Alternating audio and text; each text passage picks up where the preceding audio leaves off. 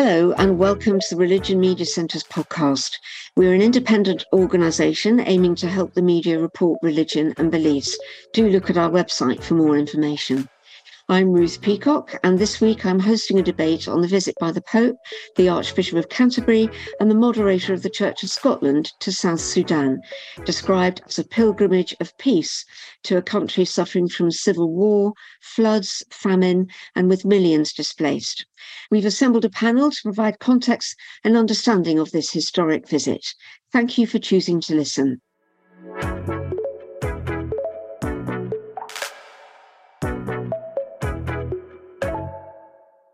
So welcome to today's Religion Media Centre briefing, which is on the visit of the Pope, the Archbishop of Canterbury, and the moderator of the Church of Scotland to South Sudan. Their visit is described as a peace pilgrimage. They arrive on Friday and will spend 3 days meeting politicians, church leaders, and people who've suffered in the civil war and through flooding, which has wiped out homes and livelihoods and led to mass famine. We have a panel of guests who have explained the context and the hopes and ambitions for the visit.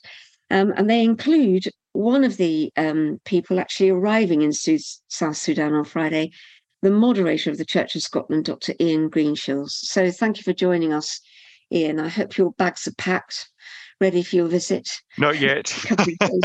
Not that well organised. So I suppose the first and most obvious question is, what connection does the Church of Scotland have with South Sudan? Why are you going? Going back a few years now, the Church of Scotland moderator, who was then Dr. John Chalmers, visited South Sudan. And out of that visit, there came a desire on the part of many within the Presbyterian Church there to go through a process of reconciliation and forgiveness, and to try to train people up within the Presbyterian Church to be facilitators in their own denomination for that.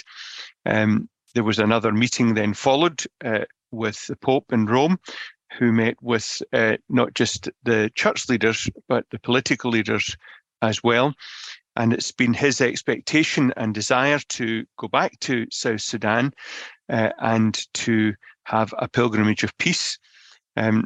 You mentioned various things that are going to happen. We are going to meet with our various different constituencies. We're going to meet people who are very much on the edge and beyond that even. But we're also going to be having a prayer moment where we will have several thousand people, probably up to about 50 or 60,000 people present. And that will be a crucial moment, I think, in the whole exercise. It will be all the churches coming together, along with people from South Sudan. There are people who have been walking now for many days to just be there. And it will be that moment, I think, where we call upon God together to help this young nation to find a way forward that is peaceable, and to encourage church, to encourage community, and to encourage leaders to find that way together. But what role do you think the church leaders can play in the peace process? What progress can you make where others have failed? Well, I think it's evidentially just who's there. This is historic because it's the first time that the Pope and what you might call reformed leaders have worked together, have done something together since the Reformation. So that in itself is a huge statement. It's also indicative of many of the things that are happening across the church in the West at the moment. In Scotland, for example, we've just had the St. Margaret's Declaration, which is a declaration of friendship between the Roman Catholic Church and the Church of Scotland. We think that's the first time that something has happened of that ilk as well, in what was a very sectarian divide, certainly one that I grew up in, and that the Archbishop who signed the document, Leo Kishley, grew up in as well.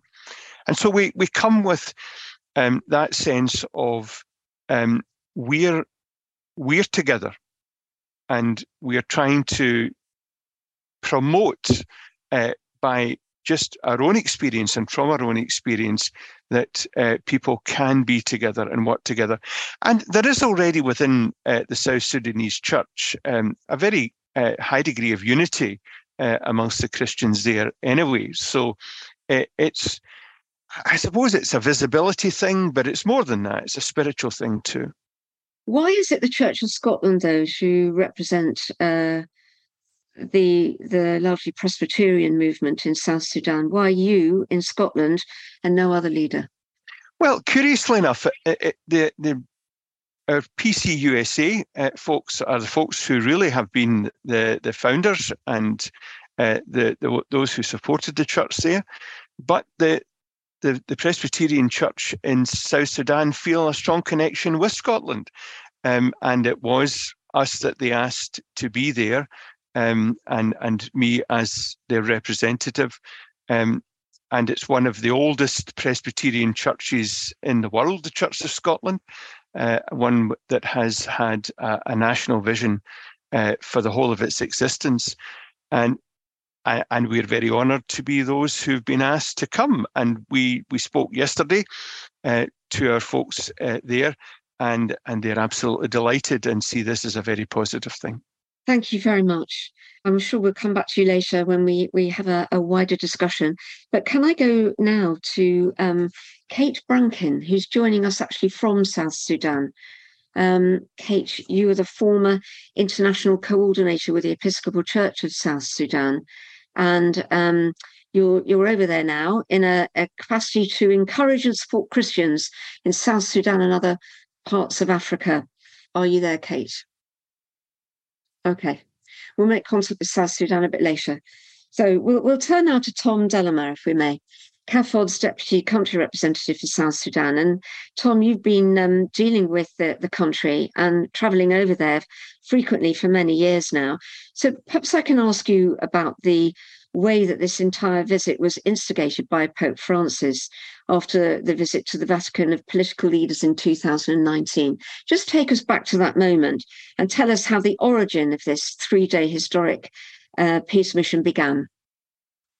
Thanks very much, Ruth, and greetings from a very warm South Sudan, around 36 degrees here today. We look forward to welcoming you, Reverend Ian, on Friday. So yeah, just to draw on the question you're asking there, Ruth, I think really the aim of this trip is linked very much to the spiritual retreat that was in the Vatican back in 2019. So I think the aim for this trip is centered around peace and hope, to positively influence the peace process in country. The peace process has continued since the 2018 agreements, with some delays and extensions. But I think now this visit on Friday is looking towards peace and looking to further the process as we look for towards elections in South Sudan in 2024. So yeah, in follow-up to the spiritual retreat in the Vatican in 2019 with the Pope, the Archbishop of Canterbury, and the former moderator of the Church of Scotland, this was, of course, the coming together of the leaders in the Vatican, where we saw the Pope kiss the feet of the president and the vice presidents of South Sudan. And this is a kind of follow-up visit to that. And so we saw the Pope in his address to the leaders saying, I ask you as a brother to remain in peace. There will be many problems, but do not be fearful. Go forward and solve the problems. And also, he ended his speech by saying, disagreements will occur, but keep them in the office and before the people hold hands. So I think we can see this trip as a kind of a follow-up to see if the homework that was set by the leaders there has been taken forward, and to see the process in country. I think, as well as that, though, just to add, I think that there are other elements, key elements to this trip as well that are really important. So I think, it's a pilgrimage of peace, and it's in solidarity with the people of South Sudan. There is a great deal of buzz about Juba at the moment. There's lots of banners, lots of preparations, lots of chatter going on. South Sudan is a predominantly Christian country with a majority Catholic population of Christians, but it's not just Catholics or Christians who are excited. I think that all people have faced loss in some way or another. And this trip is about the leaders journeying in solidarity with those who have and are indeed still suffering. It's about the closeness of the leaders and about a reminder of their closeness to God for the people of South Sudan. I did ask a couple of colleagues, Sudanese colleagues as well, what the trip would need for them, and just to share a few messages there. They were saying that it's a sign of hope, that the leaders have touched the hearts of the South Sudanese, and that there is a need for peace and reconciliation as we approach elections, and that we need lasting peace and no more war, and also about being seen and recognised on a global stage. Tom, you go backwards and forwards, do you, between the UK and South Sudan all the time in your work? Can you just tell us something about the experiences of the people that you meet in the Catholic Church, the kind of lives that they've had over the last few years through civil war, famine and flooding? I'm based permanently here now in South Sudan, but indeed over the past sort of 5 or so years, I've been based in the UK as well. And it's honestly a very kind of humbling experience with the communities that I've met. The resilience that we've seen amongst communities in the face of some real challenges. And I think some of those challenges are the ones that the church leaders who are coming at the weekend are wanting to enter into. And that's evidenced by the fact that they're meeting with internally displaced persons on Saturday. So yeah, maybe just to touch on a few of the challenges that we've seen as well in country. So, I mean, flooding and droughts are huge across South Sudan. South Sudan is on the front line of climate change. Just as an example, to reference some of the communities that you were talking about there, I was in Warrap State in November. I was speaking with some of the women in the community there, and they were saying we've lost many of our crops due to flooding. And they had their central communal garden still, but the crops that they planted elsewhere had been lost. And just a few months earlier in the year, in some of our programming in Lake State, some of the farmers were quite fearful that they wouldn't have enough water for the crops to mature. So I think the communities that have contributed the least to climate change are suffering the most. But what we do see is a great deal of resilience amongst the communities. We see them being adaptable, and this is something that we're looking at in our programming as well this year, adapting practices so that we can the communities can continue in their resilience. We had an interview at the Lambeth Conference last summer with it was an Anglican bishop, an Episcopalian church bishop, who said that his cathedral was 3 foot underwater and the whole of his province was underwater. This from 2020, and there was no way that he thought that the water would escape. Is that typical of the stories that you've heard? Yeah, certainly. And, from all of our programming that we do in South Sudan is through local partners, local organizations, often church organizations. And the pictures and the reports that they share from different areas, and certainly when we go and visit the projects across the country, we're seeing the exact sort of flooding that you're talking about there. Higher than knee level, higher even still. Families having to flee with very little from flooding, but also from conflict as well. Just to mention conflict as well as the driver of displacement and needs in country. Some of our programming in Upper Nile has been affected recently. We saw families there who'd planted, who were engaging in some of our agricultural programming. They then had to leave quite quickly. They settled elsewhere. They had to leave again, and now they're settled within Malakal town in Upper Nile as well. So I think it's important to note kind of the challenges that the people are facing, but also important to note the resilience and the work of organisations like ours in supporting those communities to face and overcome the challenges that they're facing. Thank you. Can I bring in Lucy Gillingham now from the Jesuit Refugee Service? And you've been out there very recently. You only just came back, I think, was it last weekend? And you were telling me that this is your organisation is the largest relief organisation in South Sudan. Is that correct? Just tell me something about the work that you do there. Mm-hmm. Thank you, Ruth. So actually I'm with Jesuit Missions, which is the international development organisation of the Jesuits, but one of my colleagues from Jesuit Refugee Service is on the call. We work with organisations like Jesuit Refugee Service in country in South Sudan. So I was there up in the north in Maban. I mean, a lot of the stuff Tom was saying, I experienced the same stories. I saw the same stuff. Maban up in the north experienced some of the worst flooding in almost 50 years, left millions of people displaced. And this happened in August, and we were there actually in November, and it looked like the flooding had just happened. And, the effects of the flooding are much bigger than people would see. For example, lots of children were fishing. You say, oh, that's nice. The flooding has caused lots of fish to turn up. But then you realize they're using their mosquito nets to fish, which then makes people more vulnerable to malaria. What about the peace missions that you've yourself witnessed in the local parishes, that it's permeated down to a very local level to try to make change? Yeah, so the Jesuits are based in communities, in parishes. Obviously, they run lots of different stations across the country, but one of the centres is in Rumbek in Lake State, which Tom mentioned. And through the parish, they have multiple different peace-building initiatives. For example, a youth congress every year that gets about 250 people, youth from different parishes across the country, including... what else do they do? Sorry.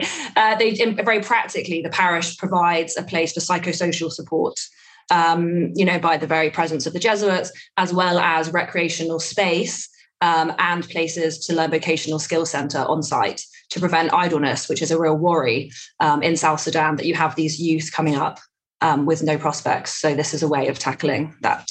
Do we have anyone from the Episcopalian Church of South Sudan on? I'm just wondering if any of the names, which is a shame. So I wonder, Dr. Greenshields, if I could just ask you this question. This isn't about your own church, but about the Episcopalian Church in South Sudan and the place of the Archbishop of Canterbury there. There is disagreement amongst the bishops in South Sudan with the stand that the Anglican Communion and the Church of England is taking on same-sex marriage. And I'm just wondering whether you've been involved in any of the discussions about the standing of the Archbishop of Canterbury with the members of the Episcopal Church in South Sudan, and whether he's still widely respected enough to be able to take part in a process on their behalf. I can't answer the question about another denomination. I know the Archbishop. I've met him several times. I think he's widely respected throughout his denomination, but that's not a question I would be able to answer. Okay. It's worth putting anyway. I wonder, listening to the comments from the people from CAFOD and then Jesuit missions who have been in South Sudan recently, Dr. Greenshields, whether you could give us any sign of your ambitions or hope as to what are the practical things you hope will come out of your visit. The difficulty is one of, as we've just heard, infrastructure that is on its knees in many respects within the country, and the fact that the poorest are those who are the worst affected, and that always happens, doesn't it, in any situation. I think we have to try, and I'm sure the Pope especially will have a very significant role in this respect as a national leader himself, of speaking to those in power in South Sudan and trying to emphasize the grave need for them as leaders to be those who are the ones who will make a difference in order to release the kind of funding and help that will help the worst affected. But there's an issue there that Tom brought up that's fundamentally important too.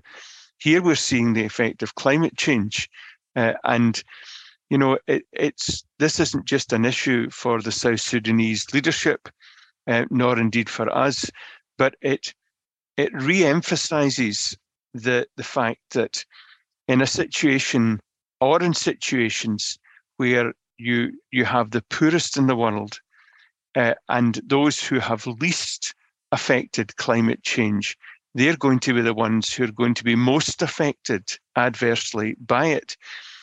And I just hope that message resonates to some extent beyond simply ourselves and the South Sudanese to those in other parts of the world who are articulating clearly a need for this to be the number one priority as far as governments and politicians are concerned in every country in the world.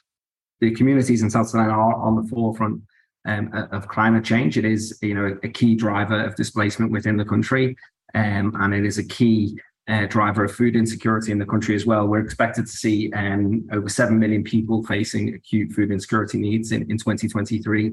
And also we're expecting to see around 9.4 million people who will be need of humanitarian assistance, such as clean water, food, and support in the same year, in this year, 2023 as well. That figure is over 75% of the population. So I think it goes to show just some of the scale of needs in country as well. So yes, I think it is something that is a huge driver of needs, along with conflict, and I think that it just underlines the needs or the focus of this visit, but not just this visit, also the follow-up work that will be carried out by agencies, by the church as well. Maybe just to touch briefly on the Reverend Greenshields was touching on as well, on kind of the role of the church as well in South Sudan and engaging with key actors. So South Sudan is a predominantly Christian country. It's hard to come by exact figures, but it's estimated the majority of the population is Christian and around 50% of the population Catholic. So just to, and when I speak here, I speak broadly of all churches, and in particular the South Sudan Council of Churches, which is the ecumenical body, 7-member churches in South Sudan. And they're often respected by those on different sides of conflict, on all sides of conflict, which gives them an ability to engage with communities, and means that communities like ours can engage with our humanitarian development and peace building work. We have from grassroots level, peace committees, local groups that come together to seek non-violent resolution to conflict. We support partners to have cattle migration conferences where they can discuss kind of sharing of resources, because of course, as we see, an increase in climate change and challenges of climate change, that reduces the availability of resources, which in turn can then be a driver of conflict. So it's kind of a downward sort of spiral as well. And on a national level, we support the South Sudan Council of Churches, along with other agencies, in engaging with the peace process at the national level. And also to reference other ways in which the church are engaging, there's of course the Rome Initiative, the Sant'Egidio community, which are engaging those who are non-signatories to the peace process and continuing the dialogue there. And I think with this ecumenical visit, there is a focus on the commitment to the peace process, and in summary, the church is able to speak, to bring those who are in power around the table and to speak across divisions, and that's a real kind of special role of the church in country. If there are any other questions, please do put them in the chat box. Just want to pick up what Jenny Brown has written here, that the FCDO cut aid to South Sudan by 59% in 2021. So the UK government can do a lot more, including by increasing aid for peace building and humanitarian relief. Would that be something, Lucy, perhaps bringing you in on this question, that you would yourself campaign on? Yes, definitely. And funnily enough, at Jesuit Missions, we do run several campaigns throughout the year, including one last year about food, not fuel, encouraging the UK government to actually focus on diverting some of the money they were spending on fuel to food aid in countries like South Sudan and Ethiopia, which are facing, as people have mentioned, incredible droughts and food shortages at the moment. So yes, I think expect to see some more campaigns as well coming this year. Just a final question to you then, Dr. Greenshields, before we wrap up for the day. This is it's billed as a historic visit involving 3 denominations. And I wonder if you see this as a template for future action by the churches in peace missions around the world, perhaps. Yeah, I mean, I think the slogan "Better Together" makes sense always. I think that it evidentially speaks to the world in which we live, and saying, well, look, these are these Christians, they are together, they're speaking with one voice. That in itself is powerful. That's what Jesus would have wanted. That's what he asked of us. So there's no conflict with that. So yeah, I mean, anything that brings us together, where we work together for the common good of our neighbour and of one another, you can't argue that that's not going to be positive and powerful. Thank you. And thank you to all our guests for joining the panel today, and everyone else for joining. It's a shame that we didn't get the Episcopal Church of South Sudan involved, but communications fell down there. So and next time, perhaps afterwards. But thank you again for joining, and do join us again for the next briefing.